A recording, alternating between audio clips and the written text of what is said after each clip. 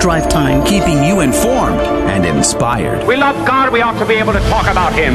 Getting you started on your day. With the latest in breaking news and information. From the Vatican to the White House and everything in between. It's serious, it's fun, it's your Catholic Drive Time. Now here's your host, Joe McClain. Praise be to Jesus Christ. Welcome back to Catholic Drive Time, keeping you informed and inspired. I'm your host, Joe McClain. So good to be on with you. Praise be to God.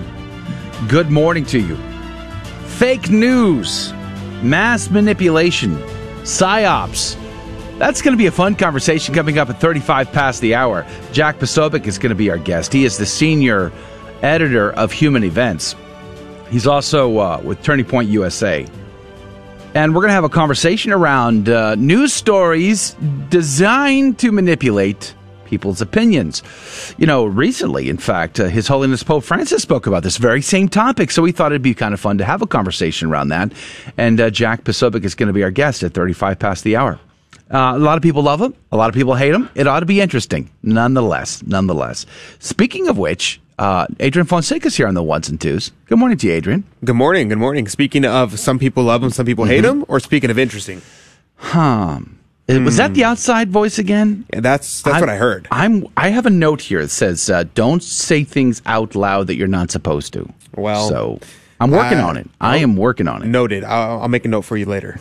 But no, even despite the fact that somebody stole my tailgate, it's still good to be here. I saw your picture yesterday on the Twitters, and why did you remove the tailgate of your truck?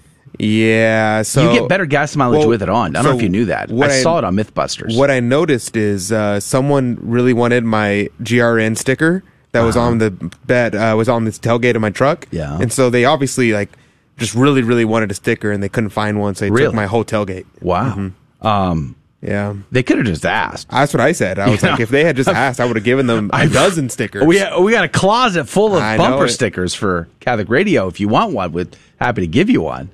Yeah, that's a shocker, isn't it? Pain in the rear, but nonetheless, it's good to be here. The shock factor of walking to your car and finding it violated, it's just no fun. Yeah, it's going to be a hefty sum, but it is what it is. Pick apart, my friend. Trying to pray for me that I bear wrongs patiently. I know it. I need it. Yeah, amen. Yes, I am sorry to see that happened to you, my friend. Hopefully, God's will provide for you, and you'll get a new tailgate soon for your truck. And for the person who felt like they needed it more than you, maybe, just maybe, they're tuning into Catholic Radio today. Amen. And hopefully they are using the sticker very well. Very good. You're going to see the tailgate on the highway with the ripped off sticker. Hey, wait, that guy has the same sticker as me. That's going to be hilarious. Oh, my heavens. Anyway, all right. Well, praise be to God. So, as I said, Jack Posobiec is going to be a guest at 35 past the hour. At 15 past the hour, there is a story. I put a video out yesterday on the third channel that we now have on YouTube's about the brand new appointment to the Pontifical Academy for Sciences, Jeffrey Sachs. That's going to be a story to talk about today. So that and a lot more is coming up at 15 past in the What's Concerning Us. Not to mention, in the next hour, for those of you that can join us, we, of course, will play our game Fear and Trembling, and we have opportunities to win prizes. And we would love for you to be a part of that, but you do have to be a caller and a contestant when the time comes, so make sure that you're hanging out with us if that's possible. You can also watch live, hang out live with us on our website, grnonline.com/CDT. I want to say thank you to Jim Havens yesterday for The Simple Truth. I was able to come back on his program yesterday. Enjoy hanging out with Jim. It was a lot of fun talking about my film, The Other Side of Fear. And I was also interviewed by Abby Johnson this last week. And so I'm not sure when that episode gets released, but sometime soon, I'm sure. So great opportunities to share about The Father Wound, my film, The Other Side of Fear. At any rate, we're going to jump into this hour. We're going to be praying for whatever your intentions are, whatever your needs are. Please do offer those up. If you're hanging out with us on the live video feed, comment with your prayer request, your intentions. We would love to include those in our prayer this morning. All right, so that's the deal. Let's get started. In the name of the Father, the Son, and the Holy Ghost, amen. Remember, O most gracious Virgin Mary, that never was it known that anyone who fled to thy protection, implored thy help, or sought thine intercession was left unaided. Inspired by this confidence, I fly unto thee, O Virgin of Virgins, my mother. To thee do I come, before thee I stand sinful and sorrowful.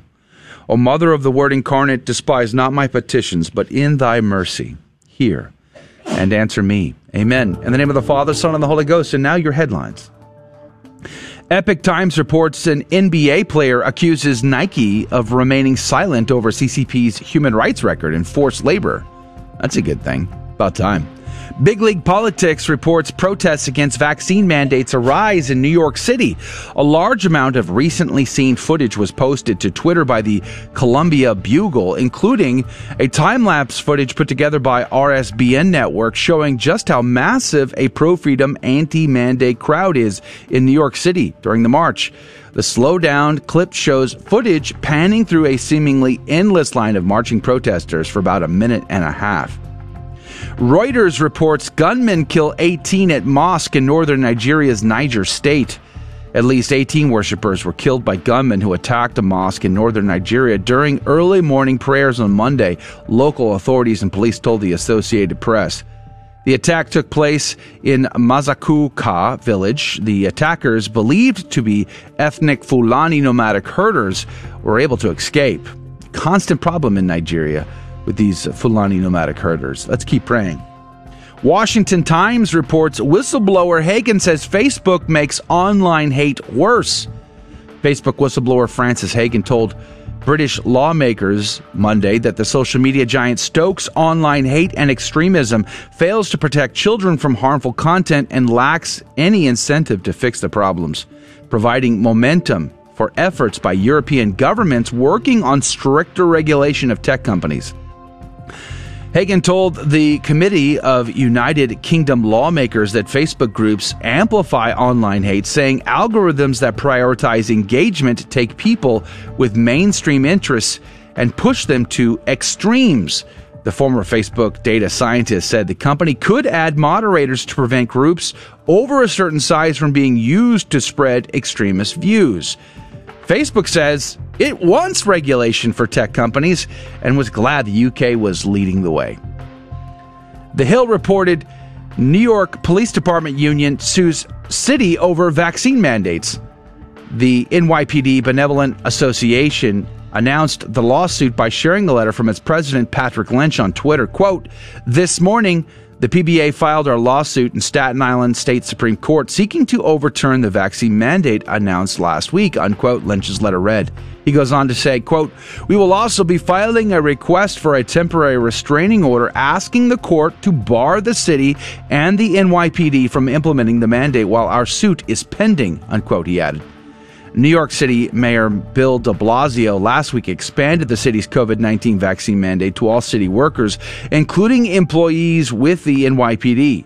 The city was also doing away with its weekly testing alternative to vaccines. City workers will be required to show proof of having received at least one dose of a COVID-19 vaccine by October the 29th, and those who do not will be placed on unpaid leave until they do. The Hill reports Rust assistant director who handled Alec Baldwin's gun had been fired from a film set back in 2019.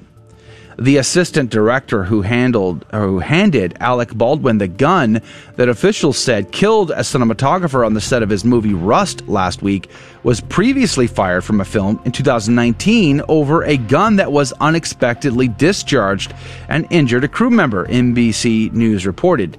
A producer who worked on the film Freedom's Path told NBC News that the assistant director, Dave Halls, was removed from the New Mexico set, and later fired. The crew member who was shot reportedly recoiled and was told to seek medical attention by the on-set medic. 3 crew members on the set of Rust last week told the New York Times that there had been 2 previous accidental weapons discharges before the fatal incident. The 3 who spoke to the newspaper quit the film before the incident involving Baldwin. It's a tragic incident, but I think I may have a comment on that in the What's Concerning Us section. And those are your headline news. The saint of the day is Pope Saint Averstus. He was born in the 1st century. Saint Averstus was the 6th pope of the Catholic Church, succeeding Saint Anacletus. Not much is documented about his life, but several sources say he was the Greek son of a Jew from Bethlehem. He became pope during the 3rd year of the Emperor Trajan's reign. Although historians cannot agree how long his papacy lasted, it is held that he lived long enough to see the beginning of the Antonine dynasty. Early scholars credit Averstus with dividing the city of Rome into parishes and ordaining bishops, priests, and deacons to oversee them. In his first epistle, St. Averstus wrote that 7 deacons should monitor the preaching of each bishop to ensure the truth was being taught.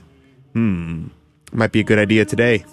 In his second epistle, he compared the bond between husband and wife to the relationship between a bishop and his diocese. Church tradition holds that Averstus died as a martyr and was buried on a Vatican Hill near St. Peter. He is typically depicted with the sword because he was decapitated, or with the crib because it is said he was from Bethlehem. He died in 107. Pope St. Averstus, pray for us. Praise be to God in all things. The gospel today comes to us from Luke chapter 13, verses 18 through 21.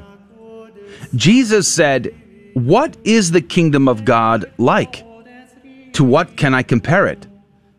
It is like a mustard seed that a man took and planted in the garden. When it was fully grown, it became a large bush, and the birds of the sky dwelt in its branches." Again he said, "To what shall I compare the kingdom of God?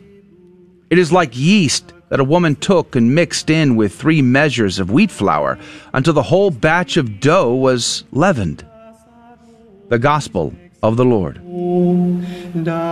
Praise to you, Lord Jesus Christ. Ignatius Catholic Study Bible says the parables of the mustard seed and the leaven describe the growth of God's kingdom, which begins small and unnoticed, but expands to sanctify the entire world. And sanctify is the word I liked in all of that. Praise be to God for it. But Haydock, quoting Ambrose today, Ambrose had so much to say on this particular passage today. But here's a really a good gem here from St. Ambrose. He says, quote, "Our Lord was this mustard seed when he was buried in the earth, and he became a tree when he ascended into heaven, but a tree that overshadowed the whole creation, in the branches of which the birds of heaven rested, that is, the powers of heaven, and all such as by good works have raised themselves from the earth. The apostles are the branches to repose in whose bosoms we take our flight, borne on the wings of Christian virtue. Let us sow this seed, Christ, in the garden of our hearts, that the grace of good works may flourish, and you may send forth the various perfumes of every virtue." He goes on to say, the flower represents us Christians who receive the Lord Jesus into the inner parts of our soul, till we are all inflamed with the fire of his heavenly wisdom. Does our Lord and Savior Jesus Christ inflame your heart? Is your heart on fire? Boy, don't you wish and desire that your heart would be totally consumed with the fire of the Lord all the time, every time? I know I do. I just know it's also not sometimes. And it becomes my prayer request. St. Cyril of Alexandria says, "Or else the kingdom of God is the gospel, through which we gain the power of reigning with Christ." Ooh, I like that. "As then the mustard seed is surpassed in size by the seeds of other herbs, yet so increases as to become the shelter of many birds, so also the life-giving doctrine was at first in the possession of only a few, but afterwards spread itself abroad." That is an incredible reality, to see the church grow from such a small seed to encompassing the whole world. The difficulty is in seeing those members of that body that wish it harm, the members of that body who wish it to change, the members of the body who wish its mission to no longer be about the salvation of souls. And yet it remains still its mission on this planet is to help those souls get to heaven. We are in the desert. We are headed to the Holy Land. We must cross the Jordan River, the waters of baptism, there to receive the Holy Eucharist, as the Exodus account was typology for that which was to come in perfection. The church is for pilgrims. Let us be on the journey. Amen. We're going to go to break and come back with what's concerning us. Why did Pope Francis appoint Jeffrey Sachs? Howdy, this is Adrian Fonseca, producer of the Catholic Drive Time Show. Heard Monday through Friday, 6 a.m. Central and 7 a.m. Eastern, right here on the Guadalupe Radio Network. And I'm proud to tell you that Real Estate for Life is an underwriter of Catholic Drive Time. Real Estate for Life connects home buyers and sellers to real estate agents while supporting pro-life organizations, offering their clients a faith-based experience. They are online at realestateforlife.org. That's realestateforlife.org. God love you. GloryandShine.com, a generous underwriter of Catholic Drive Time. GloryandShine.com is a Catholic family-owned company making a variety of personal care products ranging from lotions, soap bars, gift boxes, body mist, beard care, and more. At GloryandShine.com, they state their mission is to, quote, craft every product with deep intention while holding a vision of sharing the gospel. They are good for the body, mind, and soul, unquote. God love you, GloryandShine.com. Thank you again. The next National Men's March to End Abortion is Monday, November 15th in Baltimore. We will gather outside of a local abortion center and march to our rally point outside of the USCCB Fall Assembly. Men, it's time. Surely, if you're thinking about the reality, the horror, and the enormity of abortion, you have to be moved to do something. Go to themensmarch.com for more information and commit to join us on November 15th in Baltimore.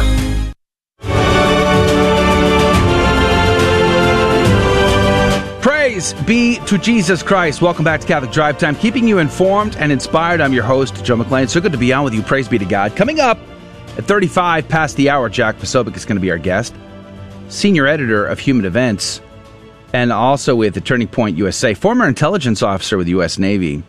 We're going to have a conversation around the news, around manipulative news, fake news, and psyops, and all the rest. And it should be a very interesting conversation, considering, you know, if you just look at his Wikipedia article alone, I mean, you're going to get a good laugh. I have no idea who wrote his Wikipedia article, but talk about manipulative news. His bio in Wikipedia is quite entertaining.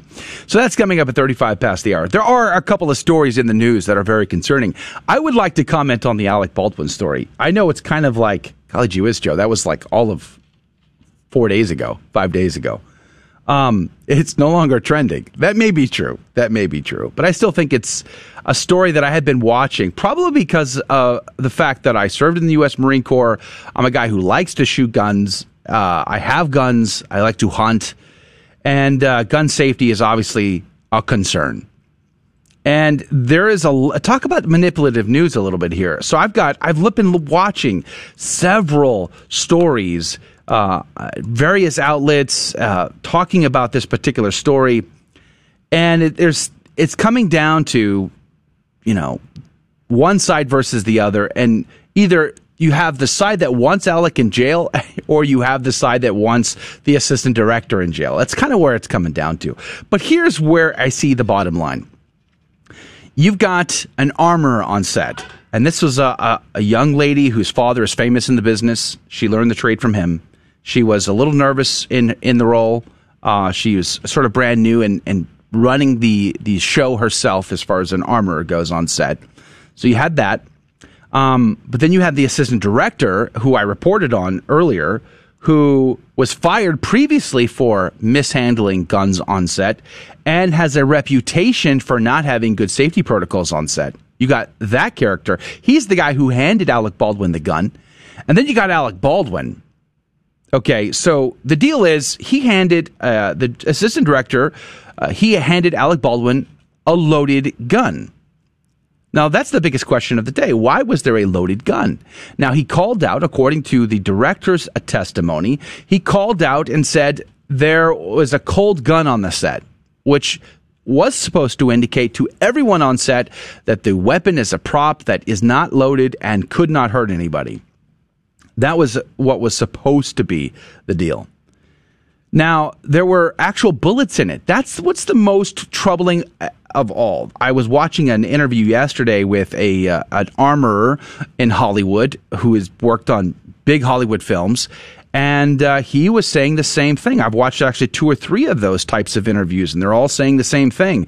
Why is there live ammunition on set? Why is there anything close to that anywhere near anybody? Where were the safety protocols? Essentially, they're supposed to hold safety briefings showing the weapons to all the crew members and giving them, say, hey, you want to come check this out? You want to inspect this? Come on over here. I'll let you personally inspect this. You could be the Key Grip. You could be Craft Services. You could be anybody on set, and you would have a right to know the status of those firearms. That's part of the safety procedures on the set. And then, of course, if you had to show on film the loading of bullets in a gun, you would use dummy rounds with no black powder in them to put them in the gun. And so why would there live ammunition? Why was there live ammo on set at all? That's a big first question, right? So we're all waiting to know that. Golly gee whiz. Okay, then you get down to this assistant director didn't follow these procedures. So that's a definite culpability, definitely a culpable act in my opinion. But he hands a gun to Alec Baldwin. Now, in the Marine Corps, we were trained from day one, do not point your weapon at anything you are not willing to kill. That line has stuck in my head like it was carved in stone. I have taught my own children that rule. Do not point your weapon at anything you are not willing to kill. You have to be willing to live with the fact that you're going to kill this thing, this person, this animal, or what have you, if you're going to point your weapon at it. So, rule number 1 is when someone hands you a weapon, you have to know the status of that weapon. You got to know if it's loaded, not loaded. What is it loaded with? Does it function? Does it not function? You want to inspect that weapon. You want to keep your muzzle discipline at the highest priority. Where are you pointing this thing? Which brings me back to Alec Baldwin. He's handed a weapon. He's told it's cold, and he trusts it. He doesn't question it. From an assistant director who has a reputation in Hollywood for not following safety protocols when it comes to firearms, who had prior incidents and was fired from a movie set, still he accepted it, never checked it himself. And then he broke another rule. He pointed it at the camera, which according to these Hollywood experts, these armorers, say you never point your weapon at the camera. You always offset, just in case, just to be sure. And he points it directly at the camera, pulls the trigger, and to his great astonishment and surprise, I'm sure, discovered the horrific reality that he had shot his cinematographer and his director. I wouldn't want to be Alec Baldwin to save my life, but I have to say, the buck stops with the guy pulling the trigger. You can't just blame your assistant director and call it done. Yeah, I believe he has a role and ought to be held accountable, but Alec Baldwin pulled that trigger, and he should have known before he pulled that trigger what he was dealing with, and he didn't. Now, I've also been told by, I haven't been told, but I have seen testimony and evidence from some of these armorers that suggest that they have worked on sets where the actors sometimes just trust what they're told and go with it, but the assistant director never does and always follows those safety procedures. So I'm sure it can go either way on these movie sets. But at the bottom line, the man who pulls the trigger needs to know why he's doing it, what he's doing, and who could be potentially killed as a result. So let's pray for the repose of the soul of the woman whose life was lost tragically in this situation. It's a very, very difficult story to be sure. All right, I want to move on to a story that I talked about yesterday that I posted a video about on my Joe McClain YouTube channel on Jeffrey Sachs. Yesterday I read the article over at National Catholic Register, but today I want to talk to you about the LifeSite News article. The headline goes like this: Pope Francis appoints population control activist Jeffrey Sachs to Pontifical Academy of Social Sciences. Jeffrey Sachs does not have a great reputation when it comes to the Catholic faith. But here's a little bit of the article. Pope Francis appointed prominent abortion advocate and supporter of the United Nations climate change-oriented policies Jeffrey Sachs as an ordinary member of the Pontifical Academy of Social Sciences in a move that has drawn significant criticism from concerned Catholics. Announced October the 25th, the Vatican described Sachs, having been a regular visiting figure at the Academy for some time, as a distinguished professor while highlighting his work in sustainable development but avoiding any mention of his support for abortion. The appointment prompted numerous Catholics to protest, with Bishop Joseph Strickland calling for the Pope to clarify his actions. And Restoring the Faith media telling LifeSite News that Sachs's, quote, expertise is reduction of the global human population, an aspiration which squares perfectly with the naturalist worldview driving the radical, superstitious COVID agenda, unquote.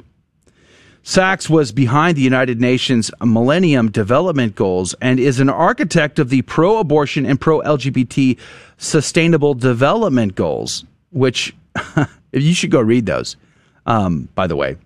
They are eye-opening, to be sure. Currently, the article says, serving as director of the Center for Sustainable Development at Columbia University in New York, the 66-year-old has been a favorite of Pope Francis since the early days of the current pontificate. In 2015, Sachs notably partnered with the Vatican to host and moderate a conference on climate change, a shared passion of both the Pope and the highly influential UN figure. However, as Elizabeth Yore noted at the time, The Economist's 2015 address was but the latest of, quote, over 9 appearances and speeches at the Vatican's Pontifical Academy in the last 3 years, unquote. Since then, Sachs has continued as regular visitor at the Vatican, including 4 key events such as the 2019 Amazon Synod.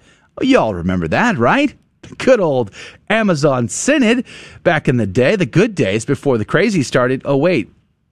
There is always the Pachamama thing in the Vatican Gardens. That wasn't good. Or the processing of the Pachamama at St. Peter's Basilica and the other church. Those weren't good things. I tell you, what was good was seeing Alexander Trudeau take those Pachamama idols out and casting them into the Tiber. That was a good day. Praise be to God. Beautiful morning. Enjoyed seeing that. Article goes on to say, a 2019 Vatican Youth Conference based on the SDGs, the Sustainable Development Goals, a 2020 online conference on a new world economy, and Pope's 2020 launch of his partnership with the UN for education. In a 2017 Vatican conference, Sachs yelled out at LifeSite's John Henry Weston, quote, you're disgusting, unquote, in response to an article Weston had written in which he described Sachs as pro-abortion globalist. Well, is it true or not true, Jeffrey Sachs? Are you for abortion or not? I mean, if you are against abortion, and John Henry said you were, well, then I could see where you're going with that. But if you are for abortion and John Henry called you out on it and you simply respond with disgusting, is it because you think abortion is just really grand and good? Because according to the sustainable goals, you're all about reproductive health, which is a major problem. Because that flies in the face. Contraception, the ones that you want to support through your Agenda 2020 and your Sustainable Development Goals, you want to perpetuate contraception throughout the whole world, especially poor countries, because, you know, those poor people, they simply can't live without us Westerners telling them, you know, when to have children or not to have children. But you've come to the rescue with your contraceptions, which is, by the way, against church teaching. The article goes on to say a former special advisor to current UN Secretary General Antonio Guterres on the UN SDGs and for Kimon when he was Secretary General, Sachs has made no secret of his anti-life views. In fact, the National Catholic Register article that I read yesterday, which I'll be reading a part of in the next news segment, I think, actually CNA questioned Sachs directly about his views on contraception. And in that article, he actually says, listen, we're going to leave abortion up to each individual country, but contraception is something we definitely want to see passed out. Well, that's a problem. Why in the world? You can read the rest of this article. It's over at LifeSite News. There's a lot more to be read there. I think the point that I want to make in all of this is, golly gee whiz, it doesn't seem like rocket science. Now, I'm grateful that I am not and will never be the Pope. I mean, backseat quarterbacking is easy to do for me, right? I don't have to walk a mile in the fisherman's shoes. I get that. I understand that. I can appreciate the difficulties that are involved, that I will never be able to understand. However, it doesn't seem like rocket science. You simply don't appoint people with contrary viewpoints to Holy Mother Church and Catholic Church teaching, especially on the dignity of life, to the Pontifical Academy of Sciences. Seems pretty straightforward, but we'll be right back. More breaking news and stories coming up next.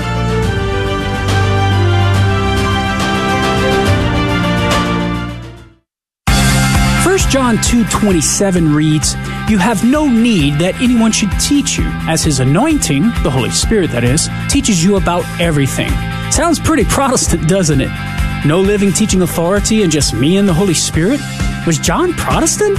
Absolutely not. And here are some reasons why. First, John can't be rejecting a living teaching authority because in 1 John 4:6, he instructs his readers that the apostles' teaching is the criterion for discerning truth from error. So what does John mean? He's warning his readers against false teachers. In 1 John 2:19, he writes, "Some went out from us, but they were not of us." If false teachers, well then there must be true teachers. Sure, the Spirit teaches Christians the truth, but he does so through the living teaching authority, not apart from it. I'm Carlo Broussard with the ready reason for Catholic Answers, Catholic.com. Howdy, this is Adrian Fonseca, producer of the Catholic Drive Time Show.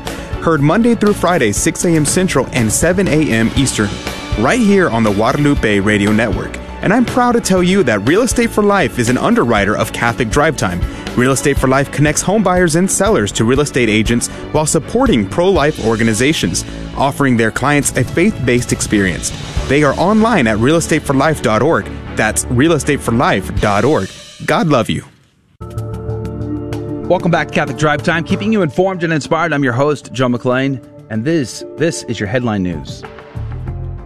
LifeSite reports United Airlines pilot leads COVID revolt, files medical freedom lawsuit with 2,000 fellow workers. Epoch Times reports Biden administration announces vaccine rules for travelers into the U.S. Starting November the 8th, 3 new orders from the Centers for Disease Control and Prevention will be put into place, according to a senior admin official. The first requires non-U.S. citizens traveling into the country who are not immigrants to be fully vaccinated against COVID-19 and provide proof of vaccination status prior to boarding their flight.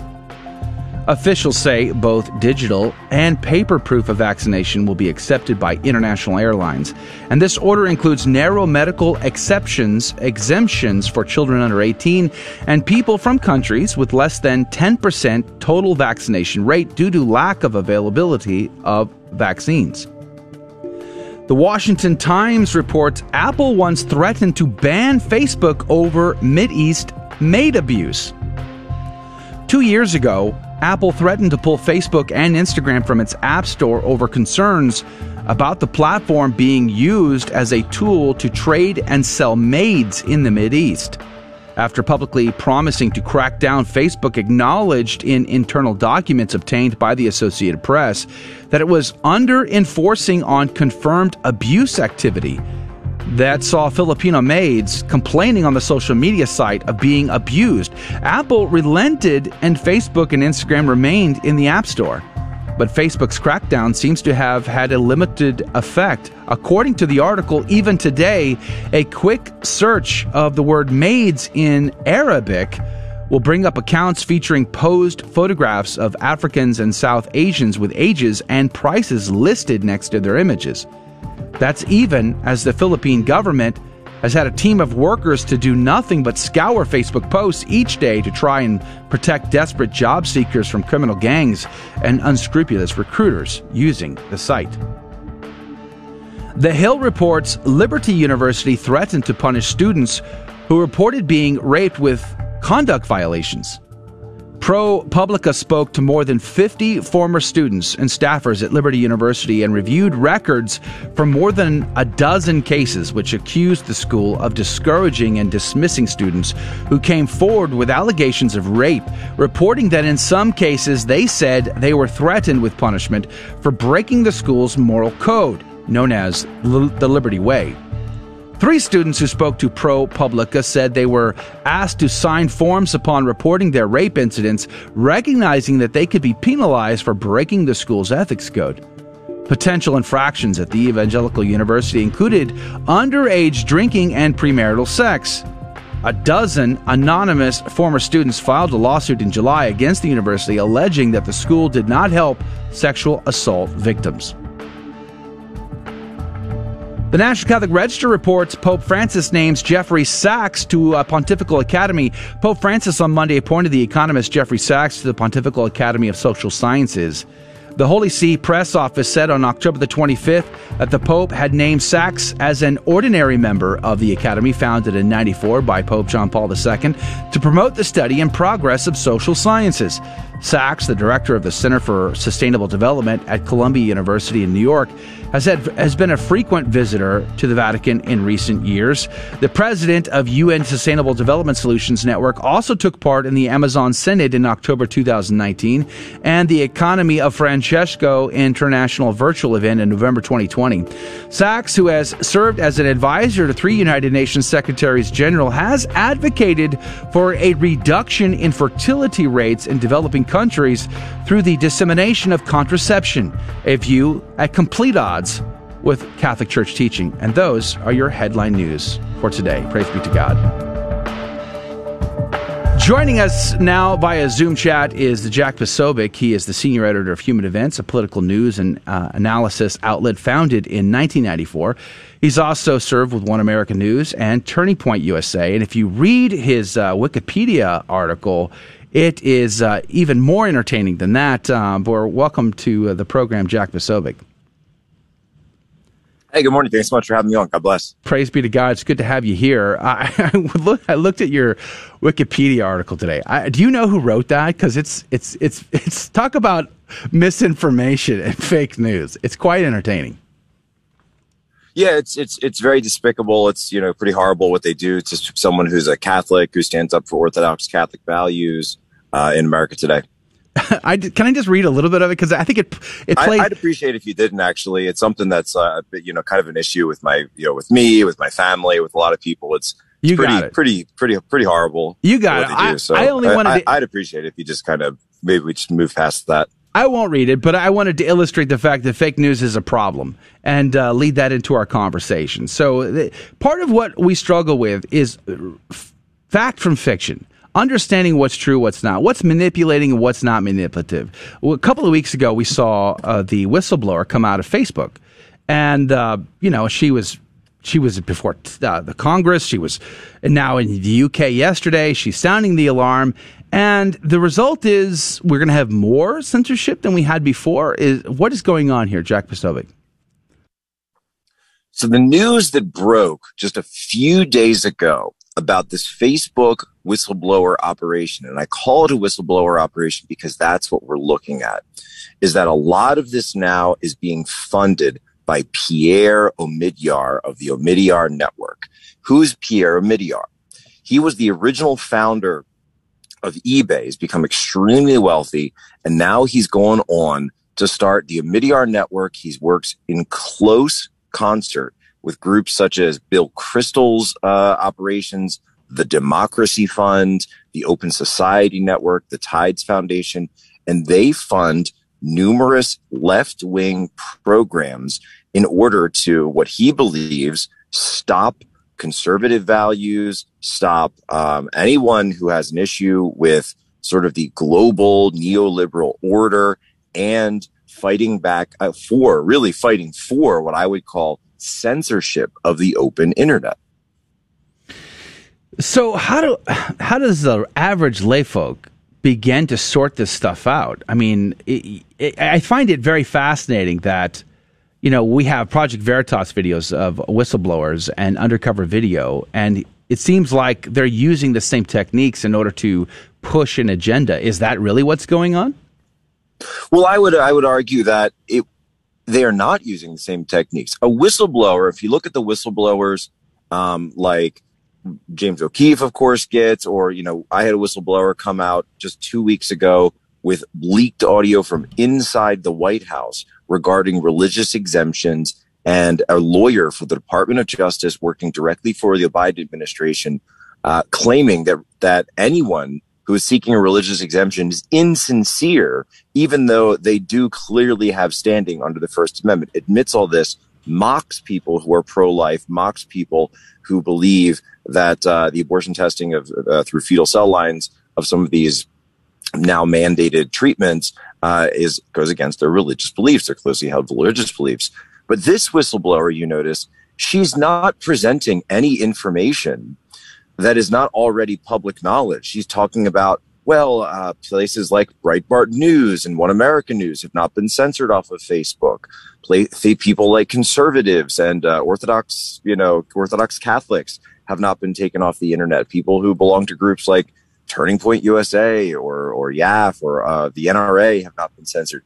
She's not presenting information of a nefarious or duplicitous nature that the leaders of Facebook are up to. She is coming out and arguing from a political, partisan basis about actions she wants government to come in and take, both in the United States and now in the EU, where she's testifying to really shackle the open internet. So this isn't a whistleblower. This is a political operation.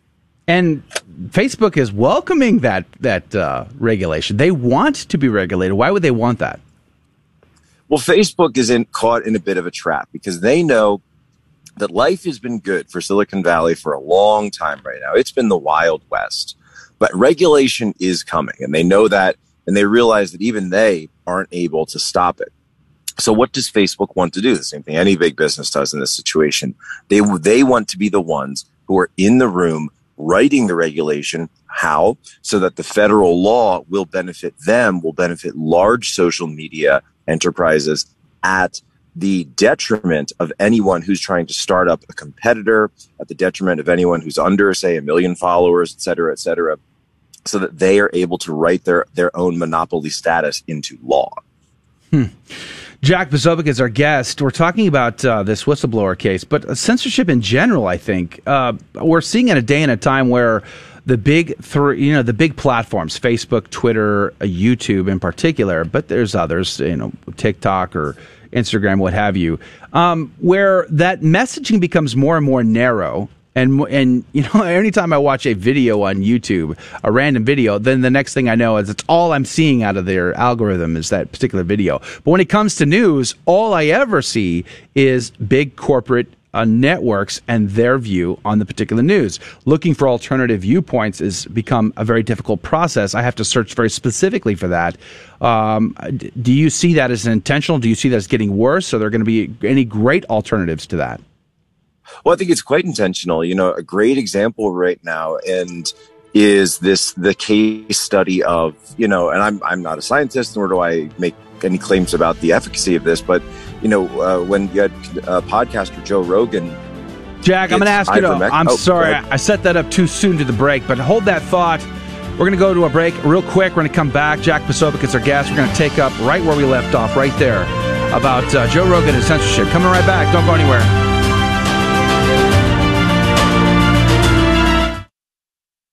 This is Dale Ahlquist with a Chesterton Minute. How many times have you heard it said that the church has been weak and ineffective? Well, G.K. Chesterton says the church has been so powerful and effective that it colored even the things it had not hoped to influence, and changed its enemies as well as its friends. It affects everything it touches. It inspires a life-changing love from its friends and a self-destructive hatred from its enemies. Its enemies will do everything to destroy it, and they end up destroying everything, except the church. The Catholic Church, says Chesterton, has endured for 2,000 years, and the world within the church has been more lucid, more level-headed, more reasonable in its hopes, more healthy in its instincts, more humorous and cheerful in the face of fate and death than all the world outside. Want more than a minute? Chesterton.org. Howdy, this is Adrian Fonseca, producer of the Catholic Drive Time Show. Heard Monday through Friday, 6 a.m. Central and 7 a.m. Eastern, right here on the Guadalupe Radio Network. And I'm proud to tell you that Real Estate for Life is an underwriter of Catholic Drive Time. Real Estate for Life connects home buyers and sellers to real estate agents while supporting pro-life organizations, offering their clients a faith-based experience. They are online at realestateforlife.org. That's realestateforlife.org. God love you. Praise be to Jesus Christ. Welcome back to Catholic Drive Time, keeping you informed and inspired. I'm your host, Joe McClain. So good to be on with you. Praise be to God. Jack Posobiec is our guest. He is the senior editor at Human Events. We're having a conversation around the whistleblower story, but censorship in general. And Jack, right before the break, I set you up too soon to the break. I'm sorry about that, but you were talking about Joe Rogan's podcast. I was, and so you were the thing that's very useful for us and very illuminating is the fact that he was prescribed a therapeutic called ivermectin. And ivermectin, of course, is an antiparasitic, but some doctors have attempted to prescribe it to people who've been diagnosed in early stages of COVID-19, right? But ivermectin, of course, is also something that the mainstream media, corporate media, has been attacking. Now, again, I'm not a doctor. I'm not Joe Rogan's doctor. I don't know the case, but I do know that he was prescribed this medicine by his doctor. However, if you go and Google Joe Rogan ivermectin, what'll pop up is thousands, literally thousands of articles claiming that Joe Rogan took some sort of equestrian medicine that's intended for horses, rather than obviously the human version of ivermectin, which was prescribed to him by his own doctor. That's the situation we're in right now, where you can have something that if this is decided, it's not even political, right? It's like, obviously, you don't have to be a left-wing person or a right-wing person to, take a certain medicine. But the fact that this particular subject has been decided by the corporate overlords to be politicized, therefore you cannot find through basic, these mainstream search algorithms, the just information on what Joe Rogan did. And so that's why you're starting now to see parallel structures, parallel platforms, parallel economies come up in terms of this. You've got Rumble Video out there. You've got social media sites like Getter. There are so many other, even parallel payment processors are now coming up because so many people are checking out of that system and they're sick to death of it. Yeah, but I feel like those, even though there all are alternatives, Rumble, BitChute, some of these, I mean, some they're the wild, wild west in many ways. And so going on there, you're just like, oh my heavens, this is like a fire hose of crazy, just to find the content you're really after. So there's that. Then there's the issue over, is the audience there? And I feel like even though censorship is a major problem, I mean, we have 2 strikes on 2 channels right now on YouTube.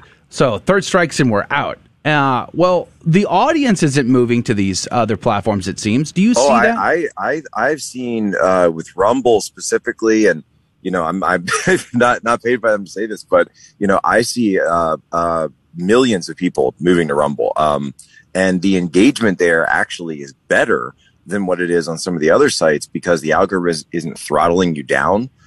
So I've actually seen, when I was with One American News, when YouTube started coming after them, they strategically made the move to Rumble. The videos all started getting more engagement because they weren't, putting the brakes on you over there. So you're getting millions of views on Rumble when you were getting, hundreds of thousands of views on YouTube. Wow. One thing that I wanted to bring out is, we had this story come out with Dr. Fauci recently about the whole dogs. And then, of course, before the dogs thing, and probably more importantly, they had about the Wuhan laboratory and whether or not China was having funding gain of function research. The problem I see is that in the media, what we see and what they call a conspiracy theory ends up being true a few weeks later. And it's a joke on Twitter that a conspiracy theory is just a spoiler alert nowadays. So how do we discern between what is these conspiracy theories and what are legitimate ideas that people are just calling conspiracy theories that are not crazy? Well, I think one of the biggest things, and the Wuhan lab situation, that is something that I was one of the 2 years ago now almost calling out. When I was in the Navy, I was a China guy by trade, so I'm a Mandarin linguist. I speak and read fluent Mandarin. Lived in Shanghai for several years, and looking at what was going on, we could tell very early that there was some problem in Wuhan. And then we started digging there. Oh, what's in Wuhan? Oh, there's this laboratory. What do they do? Oh, that's interesting. And so when you look at that situation early, remember there was this huge, in the same way you're seeing with Facebook now, there's this massive corporate and media push to tell people to stop talking about something. Whereas you're looking at it from a situation where you're not digging through the the basements of 4chan. You're going on NIH websites, you're going on Wuhan Institute websites, and you're simply tracking the data as to what's actually there. And so, one thing that I've said, on my podcast, we just hit 1 million downloads yesterday, #1 Apple Politics, that it's have the receipts. If you have the receipts, the same way James O'Keefe always has the receipts, then they can try to do whatever they can and try to call you whatever name under the sun. But at the end of the day, if you have the receipts and you can present them to the audience, then your track record will stand. And so tell me, is it crazy to, like, whenever the media comes out with things, immediately I think of, Shakespeare when he says, "Thou doth protest too much, methinks," or the other way around, "Methinks thou doth protest too much." And that's kind of the attitude that I have whenever the media starts shoving these ideas in my face and starts telling me, "Oh yeah, don't talk about this, don't think about this, this is a conspiracy, this is that, this is that." All these ideas and telling us to do certain things, like you have to wear a mask, you can't celebrate Christmas, you can't do this, you can't do that. Whenever they start shoving these down our throat, immediately my red flags go up. Is it the right thing to do to be automatically skeptical of everything we see and read? Well, interestingly enough, the behavior of the media is quite common. If you compare this to the media in places like Russia or China, some of these areas of the world, Turkey, Iran, etc., that employ what's considered regime media, it's actually quite similar, and it's not very far off at all from what we see in the United States today. The only difference is you're seeing some of these name brands like the New York Times, the Washington Post, the Wall Street Journal, CNN, engage in this sort of regime media, basically stenography in some cases, where they're not promoting a search for truth. They're promoting whatever the main regime line is on a typical subject of the day, rather than say, "Oh, well, it does look quite strange. The Wuhan lab is directly located, where this virus started, and we have to ask questions about this. We need to get to the bottom of it." No, we weren't told that. We were told you need to shut up and you'll be censored from social media and Twitter and Facebook, and you're not allowed to participate in the election if you mention any of these things. Do you think that there's been an uptick or a change in the techniques of censorship and mass manipulation as of recent? I was just thinking about the passing of Colin Powell. We covered that story last week, and his infamous UN speech that laid the groundwork for the Iraq invasion. You served in the U.S. Navy. I served in the Marine Corps, by the way. And but it seems like maybe back in those days, I was a little bit naive to things going down in the news and seeing, sort of the reading in between the lines. And today, though, I just think of the insurrection. The word "the insurrection" gets used all the time in news articles and headlines and just on that one issue alone. Do you see that there's been an uptick, a sort of a frequency change in using these techniques to push an agenda? So prior to the advent of social media, essentially the government and the government's partners that were able to use there were limited sources of information to be able to create mass public consensus quite quickly and quite easily. But through social media, what you have was the democratization of information. It's similar to really the printing presses. If you look at the founding of America, how Thomas Paine and these guys and Benjamin Franklin, of course, very famously would, start their own printing presses and be able to write whatever they wanted, even if the crown didn't like it. And they were sharing it in taverns and sending it around the country. And, certainly they tried to shut it down. They tried to pass the Stamp Act, and it was pushed out. So when you see these, when you see these technology transfers go on throughout history, where media becomes more acceptable and more easy to use by the people, then you at times also see the power of various regimes weakened, and then those regimes turn on those sources of information that are not under their at least direct influence or direct control. Well, we are living in very interesting times, to say the least, and it becomes, I think, very important as lay faithful Catholic, but also just as citizens, to be able to sort fact from fiction. What would you say is your best advice for those that are reading the news, trying to stay up to date, but aren't sure about sources or topics? If something seems too good to be true, it probably is. If it's too on the nose, or you've got too many people that are jamming something down your throat to make you believe, a certain outcome, rather than simply presenting you facts in a sober manner and giving you the details with which to examine a situation, then you really have to be careful about what you're looking at. Did Alec Baldwin commit a serious mishap, or was that just a tragic accident? Was the Derek Chauvin, was that manslaughter, or was that homicide? Or my favorite one now is Halloween a pagan holiday or a Christian holiday? Well, we're going to cover that, I think, on Friday, right, Adrian? So that's coming right. up. Real quick, before we run out of time, tell me about you have about a minute here, minute and a half maybe. Tell me about your documentary film on Antifa. Sure. Oh, and by the way, to answer the question, Halloween is clearly a Christian. It is not pagan any way whatsoever. Make Halloween great again is what I say. But tell me about your film. So the film, if you go to antifamovie.com, you can see it there. What I did with my brother, with a team from One American News and others, we infiltrated various Antifa organizations. We've infiltrated, including Chaz, the Capitol Hill Autonomous Zone, which was set up in a 6-block radius by armed militants in the city of Seattle, one of America's greatest cities in the Pacific Northwest. They took this over and tried to institute their own country. We went in armed with, cell phones and GoPros, and the footage that we got out by spending night after night after night in this place is absolutely shocking. Wow. It's Lord of the Flies meets Animal Farm. Where do we find that? Very quickly. AntifaMovie.com. You can see it right there. It's feature length. And it actually came out last year at Halloween, so it's the 1-year anniversary. Antifa film or Antifa movie? AntifaMovie.com. AntifaMovie.com. Jack Posobiec, thank you for your time today. We're very grateful to you. God bless you. God love you. Have a great day. God bless you. All right, that's going to do it for hour number 1. Praise be to God. Check out that Antifa film. Looks very interesting. I'm going to check it out myself. But we're going to go to a break. And for those of you that can join us in the next hour, we would love to have you. We're going to have a good news story for you. Saint of the Day, Gospel Day, and our game show all coming up, plus an after show in the next hour. Go on to grnonline.com/CDT to hang out with us. God love you. Thank you for joining us on Your Catholic Drive Time, where it is our pleasure to keep you informed and inspired. Join us Monday through Friday at the same time, right here on your favorite Catholic radio station.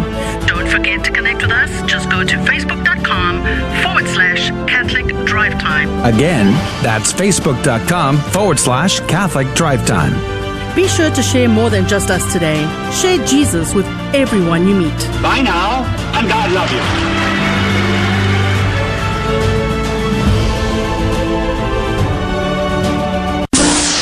My Protestant friends say the Catholic Church has added a lot of man-made traditions to the Word of God. Is that true? No, it's not true. Protestants go by the written Word of God alone or sacred Scripture alone. Catholics go by the entire Word of God as it is found in sacred Scripture and sacred tradition. All of the Word of God was originally passed down as oral tradition. Eventually, some of it was written down. This became sacred Scripture or written tradition. However, Scripture itself tells us that not all the things that Jesus said and did were written down. That's where sacred tradition comes in. Paul says this about tradition. 2 Thessalonians 2:15. So then, brethren, stand firm and hold to the traditions which you were taught by us, either by word of mouth or by letter. Traditions taught by word of mouth and traditions taught by letter. Sacred Scripture and sacred tradition. In 1 Corinthians 11:2, Paul commends them for maintaining the traditions as he has delivered them. Sacred Scripture and sacred tradition. 2 Timothy 2, verse 2. And what you have heard from me before many witnesses, entrust to faithful men who will be able to teach others also.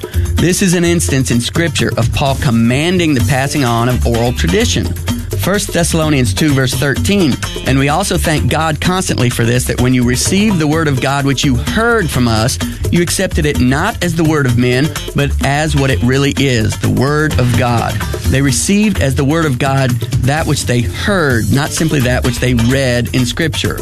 In other words, the Bible clearly supports the Catholic Church's teaching that the word of God is contained in both sacred Scripture and sacred tradition. A beacon of truth in a troubled world. This is the Guadalupe Radio Network. Radio for your soul.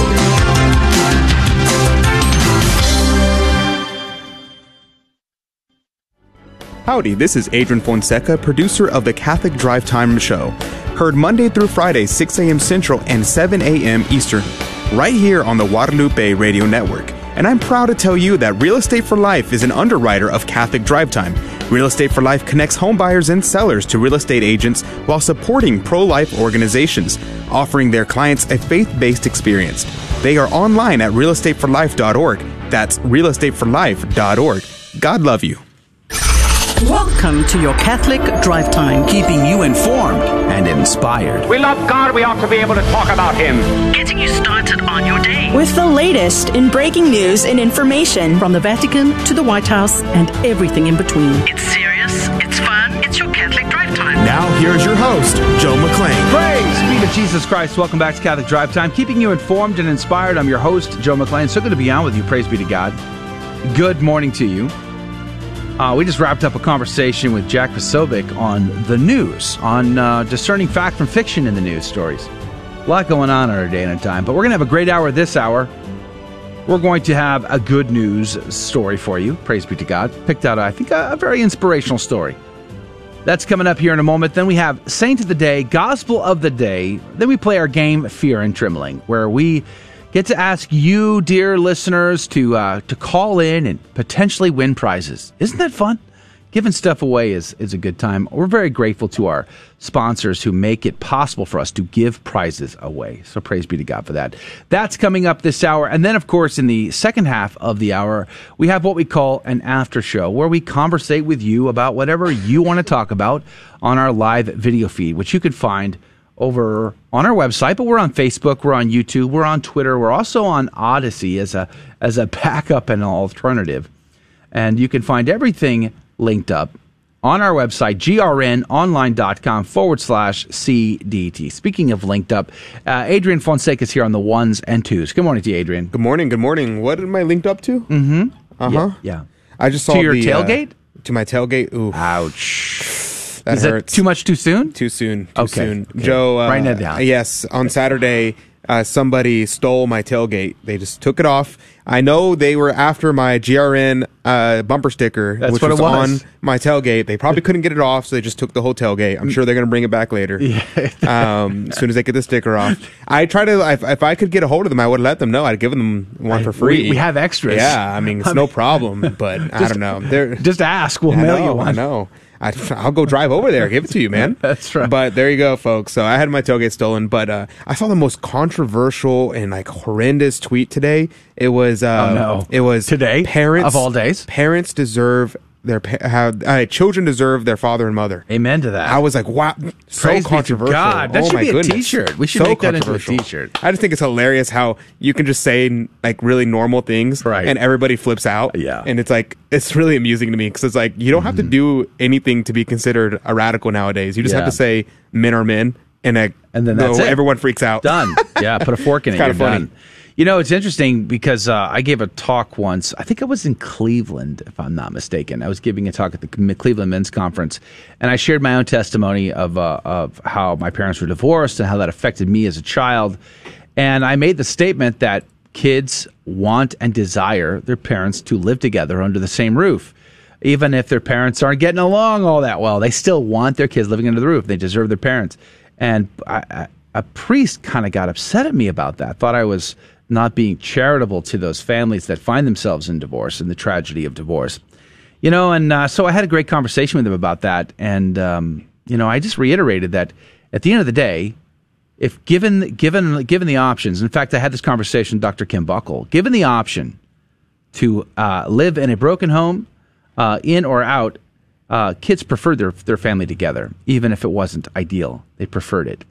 And that's a reality that, because it speaks to the nature of what marriage is and its foundation to support society. And I think we need to make that great again. Amen? Praise be to God. Speaking of which, Janice is here. Good morning to you, Janice. Good morning, Joe. Praise be to God. We're going to have a great show today. Tell us really quickly, who's our sponsor this week in the game show? We have a great sponsor, Saint Shanary. So Saint Shanary, they have an Etsy shop and an Instagram account. Saint Shanary sells stationery, prints, and goods with saint images, hence the name Saint Shanary. Nice. Praise be to God. That's coming up at 15 past the hour. We're going to pray, and then we are going to dive into a good news story for you.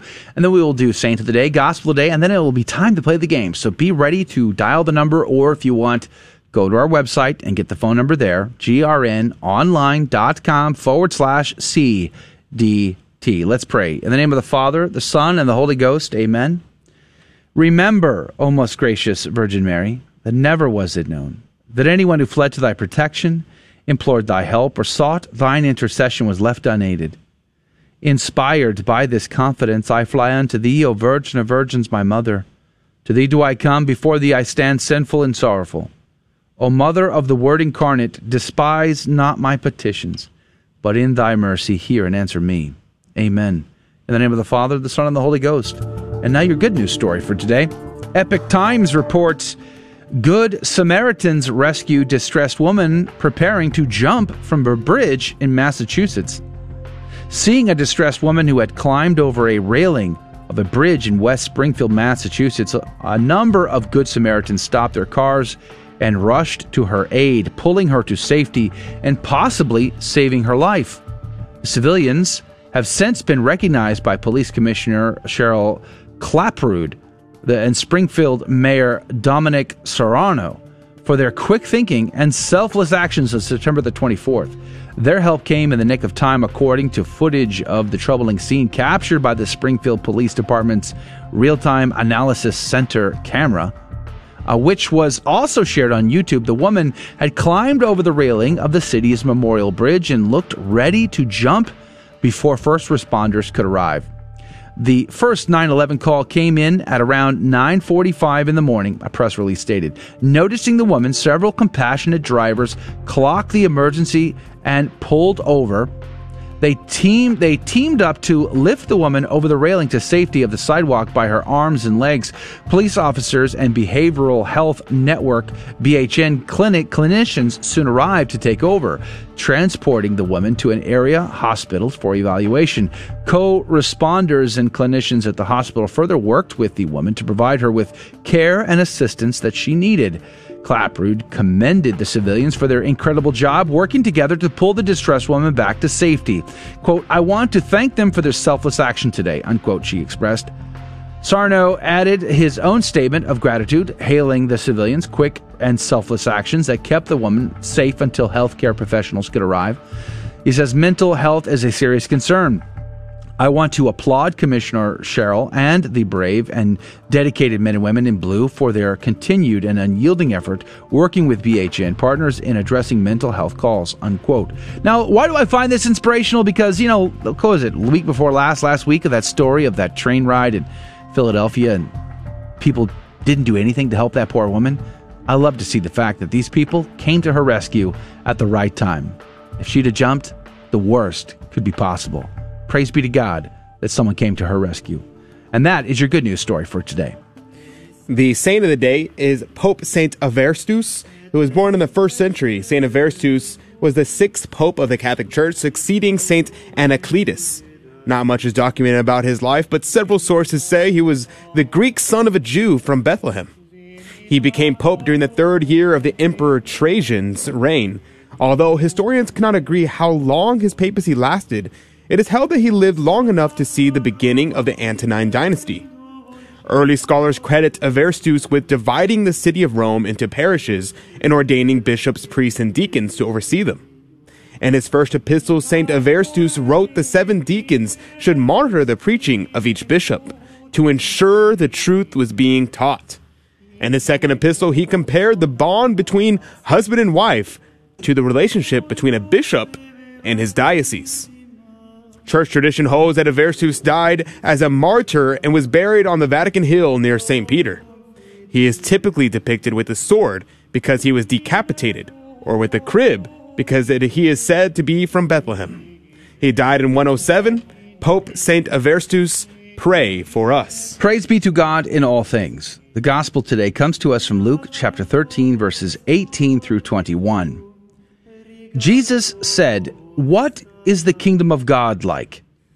To what can I compare it? It is like a mustard seed that a man took and planted in the garden.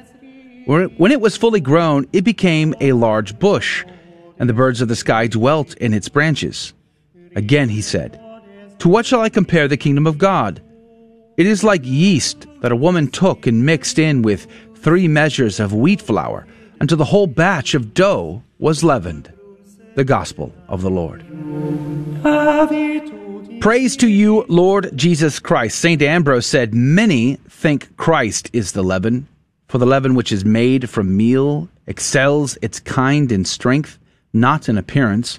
So also Christ, according to the fathers, shone forth above others, equal in body, but unapproachable in excellence. The Holy Church, therefore, represents the type of the woman, of whom it is added, which a woman took and hid in 3 measures of meal, till the whole was leaven." It reminds us of the mission of the Church to leaven the whole world with Christ. Let us not forget our mission to go forth and make disciples of all nations. Adrian, what did you find? Yes, so if you want to see Cornelius Lapide's commentary on this passage, you have to actually go to Matthew chapter 13, because it's the same parable that's said here in Luke 13 as it does in Matthew 13. And so if you go back, he has the commentary there. In it, one thing, it's actually quite extensive on the mustard seed and on the leaven, but one thing that I just want to point out is that of how does a mustard seed grow?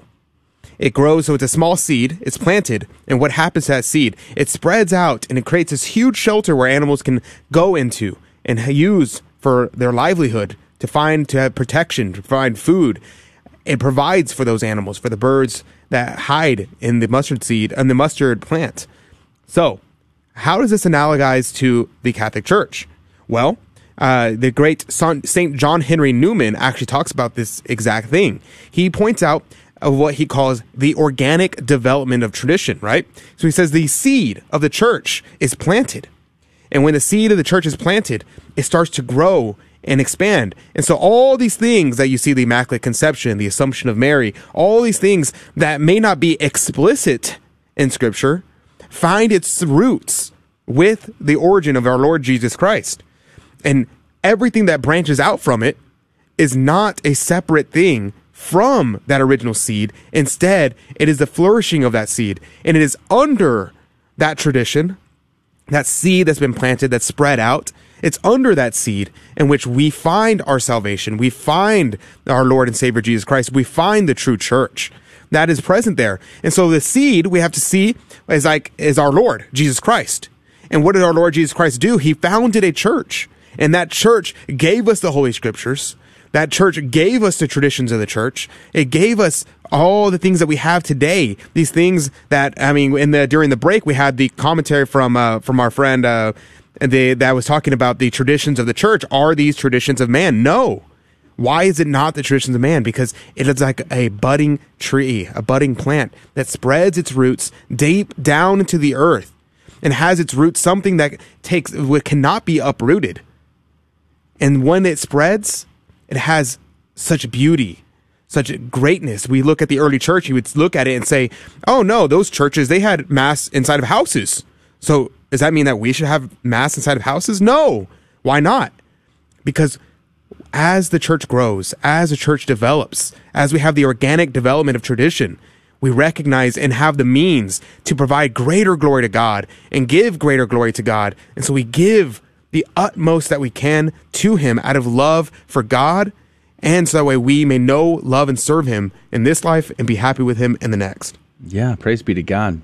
Oh, by the way, you can find some cool images of some of the earliest known house churches from Syria online. I have to look those up again. It's been a long time since I looked at them, but they are incredible. Not just because they have altars and baptismal fonts, but just because of the fact that it's so old and it goes way, way back. At any rate, Ambrose said, "But we are the meal of the woman which hide the Lord Jesus in the secrets of our hearts until the heat of heavenly wisdom penetrates our innermost recesses." And since he says it was hid in 3 measures, it seems fitting that we should believe the Son of God to have been hid in the law, veiled in the prophets, manifested in the preaching of the gospel. It is an amazing thing to think.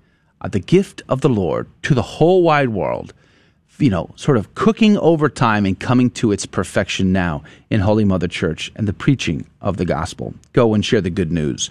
All right, speaking of which, it is time to play the game Fear and Trembling. And we are looking for our contestant right now, and you could be that contestant, but you do have to make a phone call to do that. Here's the phone number, 877-757-9424. 877-757-9424. Call now, 877-757-9424. First caller gets to play, 877-757-9424. We'll be right back. We all know children have a natural innocence and a sense of wonder. Yet our world is full of distractions that can pull families in the wrong direction. But with the help of God and a church family, your children can grow in the security of faith, hope, and love. Weekly Mass provides that critical faith foundation needed in life. So if your family hasn't been to Mass in a while, we'd like to invite you home. Discover more at CatholicsComeHome.org. Protestants like to use James 2:10-11 against the Catholic doctrine of mortal and venial sin, because James says, whoever keeps the whole law but fails in one point has become guilty of all of it. But James can't be denying the doctrine of mortal and venial sin, because in 1:15 he affirms it, saying that sin in its beginning stages doesn't bring death, venial sin, whereas it does in its more mature stages, mortal sin. The point James is making in James 2:10-11 is that we must keep all the commandments in order to avoid incurring the guilt of transgressing the law. We can't say to the Lord on Judgment Day, Lord, I only broke one commandment but kept the other 9. So James 2:10-11 is simply a misfire in trying to take down the Catholic belief of mortal and venial sin. I'm Carlo Broussard with the ready reason for Catholic Answers, Catholic.com. For 2,000 years, we've helped the poor and comforted the sick. We've educated generations of children, developed the scientific method and college system. We support marriage and human life. Guided by the Holy Spirit, we compiled the Bible.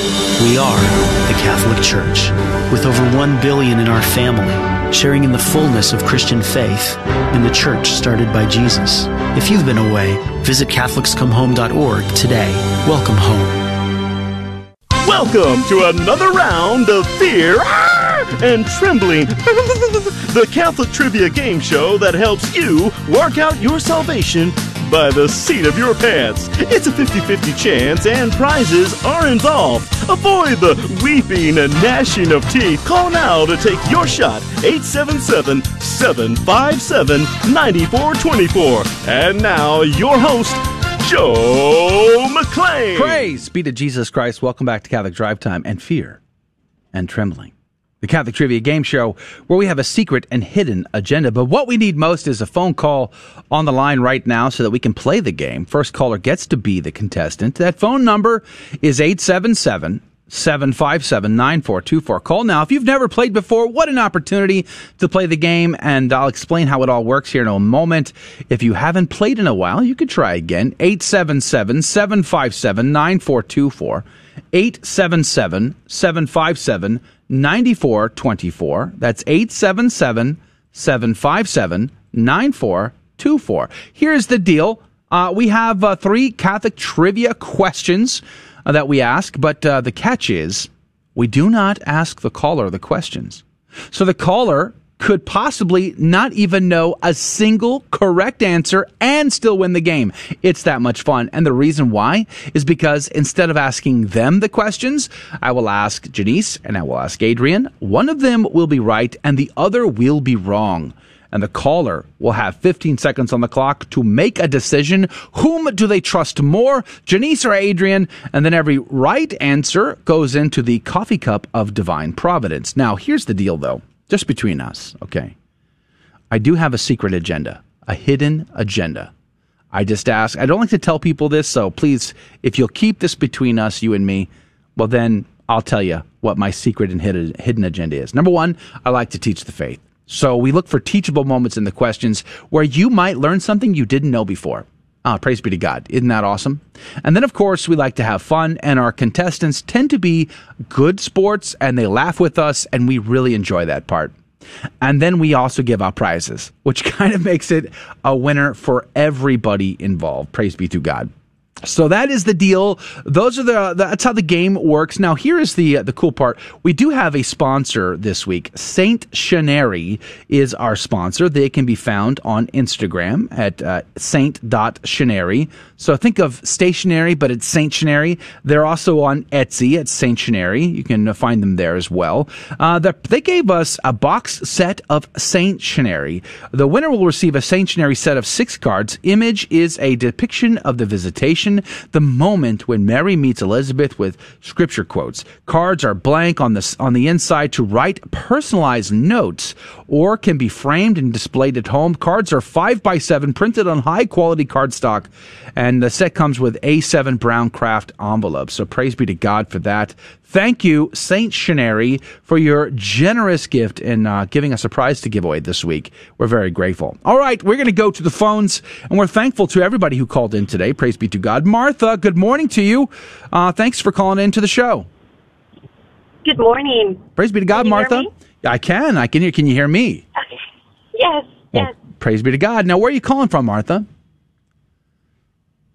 Uh-oh. Martha, your cell signal is less than optional. Martha, are you there? I'm going to give you another shot. Martha, are you there? Martha, are you there? All right, we're going to give Martha one more second. If not, there's another caller we could go to.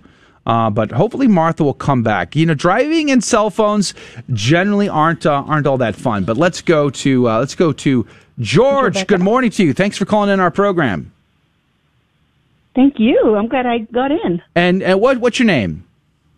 My name is Rebecca. Rebecca. Well, praise be to God. It is obviously God's will, because Martha was on the line and she got cut off. So hopefully Martha will call back tomorrow and we'll get her on the line tomorrow. But Rebecca, good morning. Where are you calling from? Good morning. I'm calling from Midland, Texas. Midland, Texas. The mighty Midland, Texas. Praise be to God. Listening on KLPF out there, I think. Now, where do you go to church, Rebecca? St. Stephen's. St. Stephen's, praise be to God. Are you familiar with the game? Do you know how it all works? I do know how it works, and I am familiar with it. All right, so you must have an opinion then. Who's the trickiest of all, Janice or Adrian? I'm on your side, of course. I'm here to help you win the game. So out of those two, Joe is the trickiest. Which just tell him. Just let him know. Rebecca, don't be manipulated by Adrian. Okay, which of those two are trickier in your opinion, Rebecca? It's okay. Can I plead the fifth? Oh, wow. You can just say Joe. It's fine. Keeping all your options open. I see. All right. Are you ready to play, Rebecca?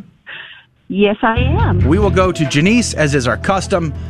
Janice, are you ready? Yes. Mm-hmm. Are you sure? Yep. Are you sure? Yes. Janice, can you tell me, what is the only relic that may be carried under a canopy in procession? Oh, the only relic that can be carried during a procession would be relic of the true cross. That was the relic of the true cross. It's my final answer. Okay, all right. Very confident. Look at that. The relic of the true cross. It seems reasonable to me, but let's see what Adrian has to say. Adrian, can you tell me, what is the only relic that may be carried under a canopy in procession? Specifically under a canopy? Yes, under a canopy. Like, for instance, when we have the Holy Eucharist with us in procession, it's under a canopy. What's the only relic that can be carried under such a canopy? That would be the veil of Our Lady. Ooh. Okay, here's the deal, Rebecca. Adrian seems to think it's the veil of Our Lady versus Janice says it's a relic of the true cross. 15 seconds on the clock. Who is right? Who is wrong? Rebecca, what say you? I'm going to guess with Janice. Very confident in that response. Survey says... Yeah, of course. Yes, it's a relic of the true cross. Praise be to God. Congratulations, Rebecca. You are in the coffee cup of divine providence. How do you feel? Yay! I'm excited. Praise be to Jesus. That's good. All right, but let's see. I'm reading ahead here. I think these next two questions are fairly straightforward. Your chances are pretty good at a perfect score today, but let's take it one question at a time. We're going to go to Adrian. Adrian, can you tell me? Yes. Well, that answered that, I guess. No, let's ask. The Immaculate Conception refers to the conception of whom as free from original sin? Yes. That would be the Blessed Virgin Mary. The Blessed Virgin Mary. Mm-hmm. Okay. She was Immacula, without stain. I think I've heard that before somewhere. But let's just check with Janice. Janice, can you tell me the Immaculate Conception? It refers to the conception of whom as free from original sin? That would have to be Saint Joseph. Wow. Is that right? Saint Joseph was, a lot of people don't know this, but he was also born without original sin. Wow. Okay. All right. It's 15 seconds on the clock here, Rebecca. Here's the deal. Janice says it belongs to Saint Joseph, whereas Adrian says it belongs to the Blessed Virgin Mary. It's a tricky question. 15 seconds. Who is right? Who is wrong? Rebecca, what say you? Adrian is correct. Did you say that out loud publicly? Could you repeat that real quick? I didn't quite hear you. Some things go unsaid, Rebecca. I mean, we just... it's a little difficult to hear. My headphones aren't working properly. Our survey says, yes, of course you're correct, but it doesn't mean we should say these things out loud. Adrian is correct. So risque, Rebecca. So risque. All right, but you are correct, in fact. Know it. That was an easy one, right, Rebecca? That was pretty easy. Yes, it was. Yeah, praise God for it. It was. All right, you're in for two. So congratulations. It might be God's will that you win this week. I think we can get you in there for the third one as well, though. We're going to go back to Janice. Janice, can you tell me who poured oil upon Saul's head and declared him ruler in the Old Testament? That's Samuel. Samuel poured oil upon Saul's head and declared him ruler. So biblical fact. Yeah, all right. Let's just see if we can't get a second opinion on this one. Adrian, can you tell me who poured oil upon Saul's head and declared him ruler? Yes, that would be the prophet Isaiah. Isaiah? Yes. Isaiah. Okay. What? It's like, I've heard that before. Who was it? Fulton Sheen was famous for using that version of the name. I prefer Isaiah, but whatever. To each his own Isaiah. All right, sounds cooler. Here's the deal, Rebecca. Adrian says it was Isaiah versus Janice says it was Samuel. The question is, who poured oil on Saul's head, making him king over Israel? 15 seconds on the clock. Who is right? Who is wrong? Rebecca, what say you? Ooh, I'm going to guess on this one. I think I'll go with Janice. Are you sure? There you go. See, Joe, trying to trick you. No, I was just wanting to know. Joe is a real tricky one. I just wanted to know. Are you sure about that's all? But you're correct. Praise be to God. You got it right. You are on for 3, Rebecca. Congratulations. You got a perfect score. How do you feel today? I feel fantastic. Well, good. Are you going anywhere special today? Actually, not today. I'm staying home from work to babysit my granddaughter. Praise be to God. My That's future awesome. daughter-in-law. Yeah, my future daughter-in-law is having surgery, so I get to stay home today and take care of my granddaughter. Well, have fun with that. Feed them incredible amounts of chocolate. That is the secret to good grandparentship. Don't listen to Joe. Whatever you do. It's my favorite vegetable. I don't understand. It is excellent for your heart health. At any rate, God bless you, Rebecca. I agree. Thank you for playing our game and being fun. Y'all. We appreciated having you on. We're going to put you on hold so we get your phone number, but have a great day. Thank you. Y'all as well. All right, that's going to do it for the radio side of our show. We have survived it. Congratulations. Praise be to God. We'll be back with you tomorrow morning for another round of Catholic Drive Time and good conversation. Also, coming up in just a moment, we'll be doing the live stream on Facebook, YouTube, Twitter, and our website, grnonline.com/CDT, to talk about whatever's on your mind. You get to drive the conversation. Join us there. God bless you. God love you. We'll see you tomorrow. Thank you for joining us on Your Catholic Drive Time, where it is our pleasure to keep you informed and inspired. Join us Monday through Friday at the same time, right here on your favorite Catholic radio station. Don't forget to connect with us. Just go to facebook.com/Catholic Drive Time. Again, that's facebook.com/Catholic Drive Time. Be sure to share more than just us today. Share Jesus with everyone you meet. Bye now, and God love you.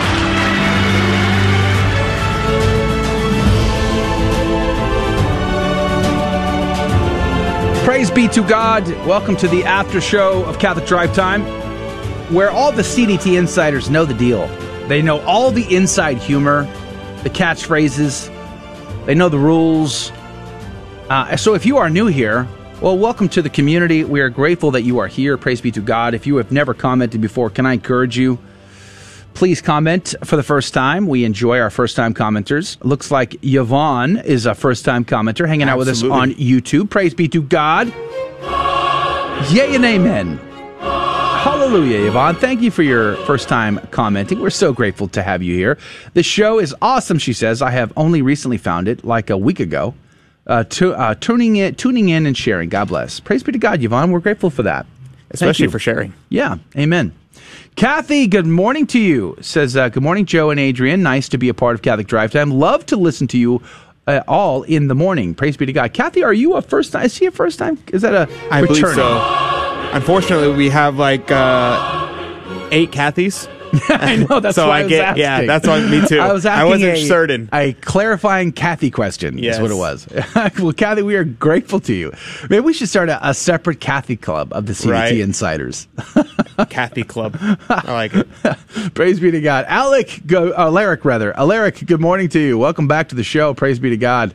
And the Jeff Burrier clan. Praise be to Jesus. It's always good to see you guys here. Sienna said, I'm obviously trickier. Yeah. I don't know what you're talking about, Sienna. I am the least tricky person here. I am very, very clear. Mm-hmm. Yeah. Clarity. Let's see. What are we talking about? He doesn't know either, trust me. Yeah. Tammy, good morning to you. Clarissa, good morning to you. Mary Barone, praise be to God. Pocahontas, good to see you back. Becky Dominguez, good morning to you. Thanks for hanging out with us again today. Praise be to Jesus. 321 Voices, Kimberly Sunderman. Good morning. She was a new commenter yesterday, day before. I guess you're right. Yeah, that's right. Huh. Yeah, I just didn't even think about her being a new commenter since she's a local favorite. She comes by the station. Yeah, good to see you, Kim. Praise be to Jesus. Tammy, of course, we said. Let's see, who else is on here? Who's on Facebook? Let's see. Did you say Clarissa already on YouTube? I did. Clarissa, let's see. Sita is on Chris Chance. Good morning. Lori is on with us. Praise be to God. Dawn, Maureen, thanks be to God. Jesus Robles, my good friend. Let's see. Susan Weber, Gloria, Joaquin. Jesus said he said, don't worry, Adrian, we'll get him. The guy who stole my tailgate. Thanks, Jesus. Buddy is on with us. Sonia, Michelle. Let's see. Patty was on with us. She took off already, as usual. She goes to Mass. Praise be to God. And June Yabara, good morning. We listen to the show daily. Love the content, June and Isabel. Praise be to God, June and Isabel. Thank you for listening. I don't know if you're still here. Let us know if you're still here. Amen. Thank you for tuning in, June and Isabel. We got a lot of new listeners today. Praise be to God. Praise be to God. Well, good morning to you. Well, thanks for doing it. Mike over on Odyssey, thanks for hanging out with us, Mike. Praise be to Jesus. Always good to see you. Mike says, Hollywood has a problem. They perpetuate terrible firearms handling on screen and off and have no respect for the potentiality, the deadly consequences of their actions. This happens every once in a while, and they promise reform but do not seem to follow through. And he mentions the Brandon Lee situation, which I remember vividly. I mean, as a kid who was a huge Bruce Lee fan, I had high hopes for Brandon, his son, who was becoming a movie star, and then his tragic early demise on set with a gun. It was just like, what in the world? In his situation, though, it wasn't an actual bullet that killed him. It was just fragments lodged in the barrel. and enough of the blanks caused those. I choose to believe in the conspiracies. Enough of those blanks caused the propelling of those fragments out and killed him. You know, as a Marine, we used blanks, and they're just basically bullets with no bullets. They're shell casings with no bullets in them, and they're crimped on the end. So where the bullet would be, it's crimped. And so it's missing that projectile, and then you have a casing full of gunpowder. Now, I'm sure there's probably not as much gunpowder as it would be normally for a round, but nonetheless, there's gunpowder in there, and we use those in training all the time. In fact, we one time we were on the side of a mountain in Camp Pendleton, California, for a 3-day war game exercise, and my squad did a midnight raid of the enemy camp. And so as we raided through this camp with our blanks loaded in our M16A2 assault rifles, you know, we encountered these other Marines standing their watch, and we fired at them at almost point blank range with these blanks. And the worst, the real danger in that is that the powder could burn them. You know, it can burn them. And so sometimes, like, it used to be a symbol of pride for, like, the American revolutionaries when they fought, or even in the Civil War. You know when your soldiers fired their weapon because they'd have black smudges on their face from the powder going off. So a blank, especially with Hollywood standards, was 20 feet away. You're not supposed to fire a weapon on set at anybody who's within 20 feet of you. There's no possibility they're going to get hurt from a blank. Is kind of the issue. And still, these accidents happen. So it's a tragedy nonetheless. Mike goes on to say, "I'm tired of watching chucklehead actors walking through scenery with their booger hooks. What is that? Booger hooks on the back. I asked the same question on the back." I don't even know how to read it. He said, what is this? Booger hooks on the bang switch. On the bang switch. Booger hooks on the bang. Mike, I said, is that some sort of coasty phrase? It must be. It must be. I asked him, what is that? He said, finger on the trigger, LOL. Booger hooks on the bang switch. Yeah. I think I understand it now. Booger hooks, maybe? That's maybe booger hooks. Like your finger up your nose. Yeah, you're picking your boogers. Yeah. Your booger hooks on the bang switch. There you go, folks. I'm gonna steal that. That's great. I was like, what on earth? No trigger discipline, no adherence to the basic safety rules, no muzzle discipline. Yay and amen. Thank you, Brick Wall. Thank you, Brick Wall. Brick Walls unite. My heavens! The curse of Brandon Lee is responsible for his son's death. Yeah, I saw that movie too, buddy. I saw that movie too. That was one of my favorite Bruce Lee films. You will laugh at this week's. At this week, I wished Patty a happy birthday, but I put my message on the wrong comment bubble. Hold on. The action caused Facebook to rebuke me, saying I was spreading false information.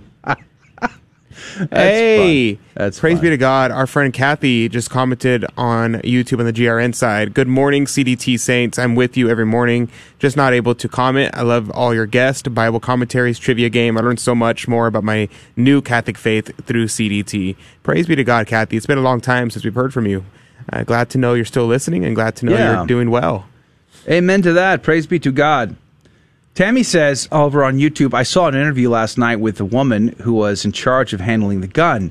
She pretty much admitted to being inexperienced. Why would you hire someone inexperienced? Well, okay, so with her in particular, the issue with her is her father is famous in the industry as being an armorer. I have an article here about her head armorer on Alec Baldwin's set Rust movie. Said she almost didn't take the previous job, feared she wasn't ready. So she did a movie before this one where she was nervous about the job, and then she says it went very smooth, which led to her next gig, which was Rust, unfortunately for her. But she learned the job from her dad, apparently. His name is Thel Reed, and he has a great reputation in Hollywood, apparently. You know what's trending on Twitter right now? Oh, what's that? Dr. Dog Killer. Yeah, I saw that yesterday. That's pretty funny. Yeah, that's crazy. That's hilarious. But here's my response to this armor lady who seems kind of crazy. Actually, like I saw some, anyway, disturbing. But the problem with her, I would say, is she's not the big culprit on this job. It's the assistant director and Alec Baldwin. Alec Baldwin, who's the producer of the film, tolerated assistant director with a bad reputation in Hollywood for gun safety. And he had people protesting on his set, and he ignored those voices. He took a gun he didn't check, and he pulled a trigger pointing it at a camera. And it resulted in the death of this poor woman. Buck stops with Alec. I think the two of them together ought to be held responsible for this situation. Why was the gun loaded, though? That's the big question in my mind. Why in the world? I heard an interview talking about how they were being incredibly irresponsible, and some people in the prop department would take the gun out and was taking it out to go shoot. And so they put real live bullets in it and were shooting it during their free time. Yeah. And they brought it back, and they think that's how the bullet got in. Now, of course, we don't actually know if that's how the bullet got in there. But that's a reasonable explanation. Yeah, but the fact that they're taking it out, like, what kind of nonsense? Like, that is the most irresponsible thing I've ever heard. Taking out a... You're cutting us off. Yeah, I know. I've just realized that. And... I didn't change it. Utterly insane, isn't it? Yeah, it's absurd. It's absurd. I probably watched 3 different armorers or actors talk about this story, and all of them repeat the same process as far as what the procedures are on handling guns on set. You know, to the point where I've gone through that in theater. Yeah, to the point where when you are handed the gun, you clear it, you check it, you understand what's in it, you actually show every person on set. I mean, it's a pretty I've used lengthy blank procedure guns in theater performances before. Yeah, and it's a whole ordeal. Like, the gun is kept a lock and key. Only the director has a key to it. You unlock it whenever you need it for the scene, and then you have to check it before going through. And you show at least your stage director before going onto the stage that it's empty, and then you can go out. Because we were using guns in theater that had blanks in them. We used blank guns. And they're real guns. They are real guns. They just have blanks loaded in them. Now, there are prop guns. I was watching one actor say they do have guns that are fake and can never fire a real bullet. That does exist. And it's up to the armor and the assistant director to clarify as to what gun is which on a particular set and scene. But this one, as we've stated, had real bullets. So it was real. It was a real gun that was loaded with real bullets, and the tragedy is what it is. Of course, Lori Powell's comment here is so on point. She's just so astute and intuitive and insightful. Lori, you're amazing. Are you talking about her quote saying... Yep, you are right, Joe. I don't see that. Oh, yeah. I think you're making that up. It's so brilliant, Lori. Very insightful. Very insightful. Not seeing it. No, it's right there. It says, Lori I think you're making that up. Ackerman Powell, quote, yep, you are right, Joe, not seeing it. Unquote. Nope, nothing there. It's right there. Christopher Chance says, when my father was in the U.S. Army, he was almost killed when overseeing a gun training exercise. Apparently, a private turned to him while holding a rifle with his finger on the trigger. Hold on. Things changed on me. With his finger on the trigger and pointed at my father's chest and asked, am I doing this right? Oh, my goodness. Sergeant Chance. Oh, my heavens. It reminds me of Heartbreak Ridge. You remember that scene in Heartbreak Ridge? Never mind. You probably never seen the film.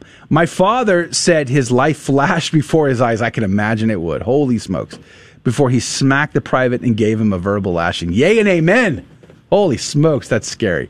There's a scene in Heartbreak Ridge where Gunny Highway was on the firing range, and one of the Marines basically did the same thing, almost shot the commanding officer. It was an entertaining scene anyway, but horribly crazy. My grandfather, Christopher, was in the Army in Korea, and he was wounded, not in combat, but in a training exercise. He was assisting the loading of a bazooka, and the guy firing the bazooka fired it before my grandfather was cleared, so he fired it too soon. And as a result, my grandfather was medevaced to Japan to recover. He received, among his other injuries, was his hearing was permanently damaged for the rest of his life. Kim Sunderman said... prayers for Alec Baldwin. He needs a major conversion. Maybe he will change his ways now. Yay. Lord, Yay have mercy amen. on us sinners. his brother Steve Baldwin is an awesome believer in Jesus. Yeah, there you amen go. to that. I actually don't know who either of those people are, to be honest. That's so sad. Yeah. Alec Baldwin, he is the guy in the original Thomas the Train. Come now. Well, not the original. He was, what's his name? No idea what you're the about. Comedian, the very vulgar comedian who died.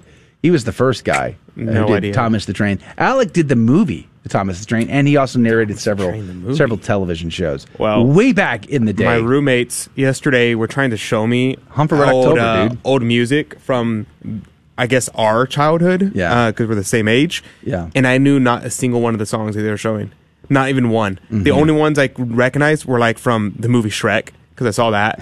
And so the music that was in there I recognized. But other than that, I was like, I have no idea what this is. He was like, you've never heard of Blink 183? And I was 182, like, 182? I was close. And I was like, I have no idea what you're talking about, dude. I have no idea what you're talking about. And he was showing me all this music, and I did not realize, like, everything makes sense now. Like, it was so degenerate, the music back then. Like, he was showing me the Spice Girls from, I guess that was the early 90s. Oh, man. And talk about cringe factor. Moly. Total cringe factor. There was a scene in the music video where the Spice Girls goes over to a priest in a cassock and a Beretta. And he like takes off the Beretta and throws it off and is like dancing around the priest. And I was like, what on earth? I was so shook. I was like, how? And also it blows my mind that whenever Hollywood portrays the Catholic Church, they always have to portray them, in a cassock with the Beretta, and they show the full grandeur of the church whenever they're showing the church, even if they're mocking the church. Yeah. You never see Father with his suit or Father with in a t-shirt and shorts. It's a Father in a cassock with a Beretta. But that was I was like very scandalized. I was like, I cannot believe. And also it makes sense how why women dressed the way they did in the 90s, early 2000s, because they were shoving that in the faces of women. Like, this is what's cool. And I was blown away. I was like, I thank you, Mom and Dad, for not letting me watch that. So there you go. Thank you. See, thank a parent today for being strict and protecting you from the insanity of the world. Lori said, Link 183, LOL. Thanks, your parents, for helping you live under a rock. Yay and amen. Helicopter parents all the way, man. Praise be to God. I'm more familiar with my father's generation of music than my own. I'm with you, Adrian. Yep. That was there you go. Christopher Chance that said that, right? Yeah, that's Chris. Real quick before we move on, I've said this behind the scenes, but I don't know if I ever talked about it on the radio. But the scariest thing I did in the Marine Corps, I got to fire a lot of really cool weapons: grenade launchers, crew-fed machine guns, rocket launchers. All that stuff was fun. The scariest thing I'd ever did: throwing grenades. By far, the most frightening thing was throwing a grenade, and I had to throw several. Now, I'd rather go to the gas chamber again, and I've been to the gas chamber several times too. But throwing a grenade scared the snot out of my face more than the tear gas ever did. I don't know, buddy. Did you feel that way? Was throwing grenades scary to you? I know you served in the Corps. I'd love to know. It's crazy though, because me and Josh, my roommate, we were talking about grenades. We were watching videos on the military's trying to roll out a new grenade. And one of the points that they were making about why they need a new grenade is because they said, because the grenades now have a timer of 3 to 4 seconds. Yeah. And it's like, is it 3 seconds or is it 4 seconds? Yes. How much time do I have? Sure, why not? And it's like, hey, just wait 3, and if it doesn't go off, well, there you go. Exactly. And they're like, so they need to have something to make it more precise. Yeah. And not like, this is an explosive device that's gonna kill everyone around it. Yeah. Like, why is it 3 to 4 seconds? Up to 15 yards. I mean, wild. Absolutely wild. The earth shook. Undulated. Yeah. I was so nervous throwing those grenades. And we were in a bunker, so you had to throw up over a wall. And my worst nightmare was that I would hit the top of the wall and it would bounce back. Yikes. Oh, my gosh. You know, and I was just like, oh, my goodness. Lord, Buddy says he loved it. Oh, man. I was all freaked out. Different breed. Yeah, I guess. Man, I was all freaked out. You know, of course, I grew up watching like Sergeant York and John Wayne and, you know, films like that. You know, of course, the World War II films where they threw a grenade in your foxhole, you picked it up and you threw it back. Well, when I first put my hand on a real grenade, boy, my tune changed pretty quick. I was pretty nervous about that. No bueno. No bueno. At any rate, I think I probably would, if I kind of want to throw a grenade. It'd be kind of cool. Yeah, I mean, the experience, I wouldn't not do it, but, whew, and very nerve-wracking. It's kind of like when you have an M80 in your hands and you're lighting it up and you're thinking, I probably should get rid of this thing as fast as possible. It's a little like that, but just times 1,000. My dad one time when he was younger, he would light the black cats in his hand and throw them, and he lit the black cat and then threw the lighter, and it blew and the black cat blew up in his hand. There you go, folks. Yep. Yeah, that hurts, man. I've had black cats go off in my hands too. It hurts so bad. Yeah, Stings forever. Here's some advice. Don't do that. Just whatever. I mean, what's next, Adrian? Just some advice. First, see how it starts with you? It starts with don't hold a black cat in your hand when it goes off. And next is going to say don't throw a grenade at yourself. No, the next thing is going to be like you're going to say also don't appoint Jeffrey Sachs to the Pontifical Academy of Sciences. Like, see how that one leads to the other? Me and my friends were debating. Slippery slope. We're having a debate yesterday about the canonizations of some of the newer saints and how like these newer saints might like they're definitely like there seem to be holy people. They seem to be in heaven, but they're not exactly like as heroically virtuous as some of the past saints. And so we were talking about this, and someone goes, my friend Thomas goes, we should just have the Pope pass everything through you first, huh? And I was like, yeah, that'd be nice. I'm glad you thought of it.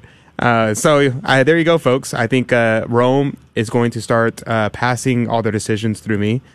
So if you have any complaints about what's going on in the Vatican, feel free to bring them to me. Could you imagine like how many complaints you would actually get? Oh, so bad. That is so bad. I would not wanted that job, that's for I'll sure. move out of here. I mean, if I were the Pope, I would appoint someone to that task. I mean, it's this way I wouldn't have to deal with it, but honestly, golly gee whiz, could you imagine how many complaints show up? Probably overwhelming numbers. It's got to be. Yeah.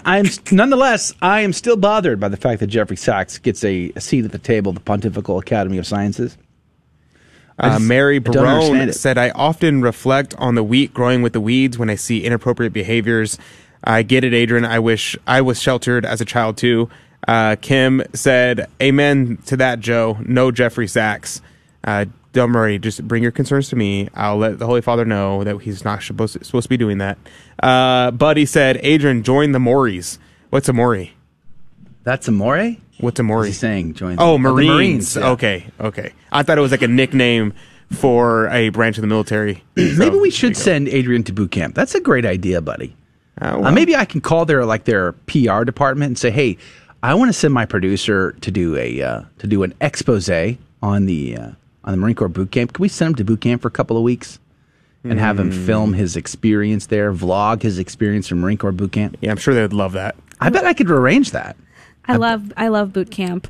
It was like I never You went to boot camp? No, I've never gone to military boot camp, but I did a Catholic fitness boot camp for about 2 years. Did they scream at you there too? And it changed my life. It was honestly one of the best experiences I've ever had, and my trainer was one of the best persons I have ever met, and to this day he's still my friend. Great man. Doesn't quite sound like the same 74-year-old man who, he was great. I loved him. Did he force you to wear your Kevlar and smack the guy next to you for a half hour once? No. Did he throw your footlocker down the entire squad bay and then no, like not let you go get it until it was like the middle of the night? No, it was a Catholic fitness group, and sounds very similar. We to would military. run 5Ks and do everything before 7 a.m. So waking up at 5 to go work out, and 5K. I would run. I would literally. I had a Fitbit at the time, and I would get in my 10K steps in before 6 a.m. every morning. That's awesome. Yeah. Yeah, praise be to God. Boot camp, I think, is, I'm talking about military boot camp. I know that's a different thing. I feel like most men ought to go. Whether or not they ever serve in the military, I think is a different question. But you can go to boot camp and not serve? Well, for instance, before I went to Marine Corps boot camp, I went to United States Navy boot camp up in Great Lakes as a teenager. I also went to Air Force boot camp at Lackland Air Force Base as a teenager. All that before I went to Marine Corps boot camp at San Diego. So I had those experiences, and I could have never served, and I would have still had that experience. It's priceless. I think it teaches you so much about yourself.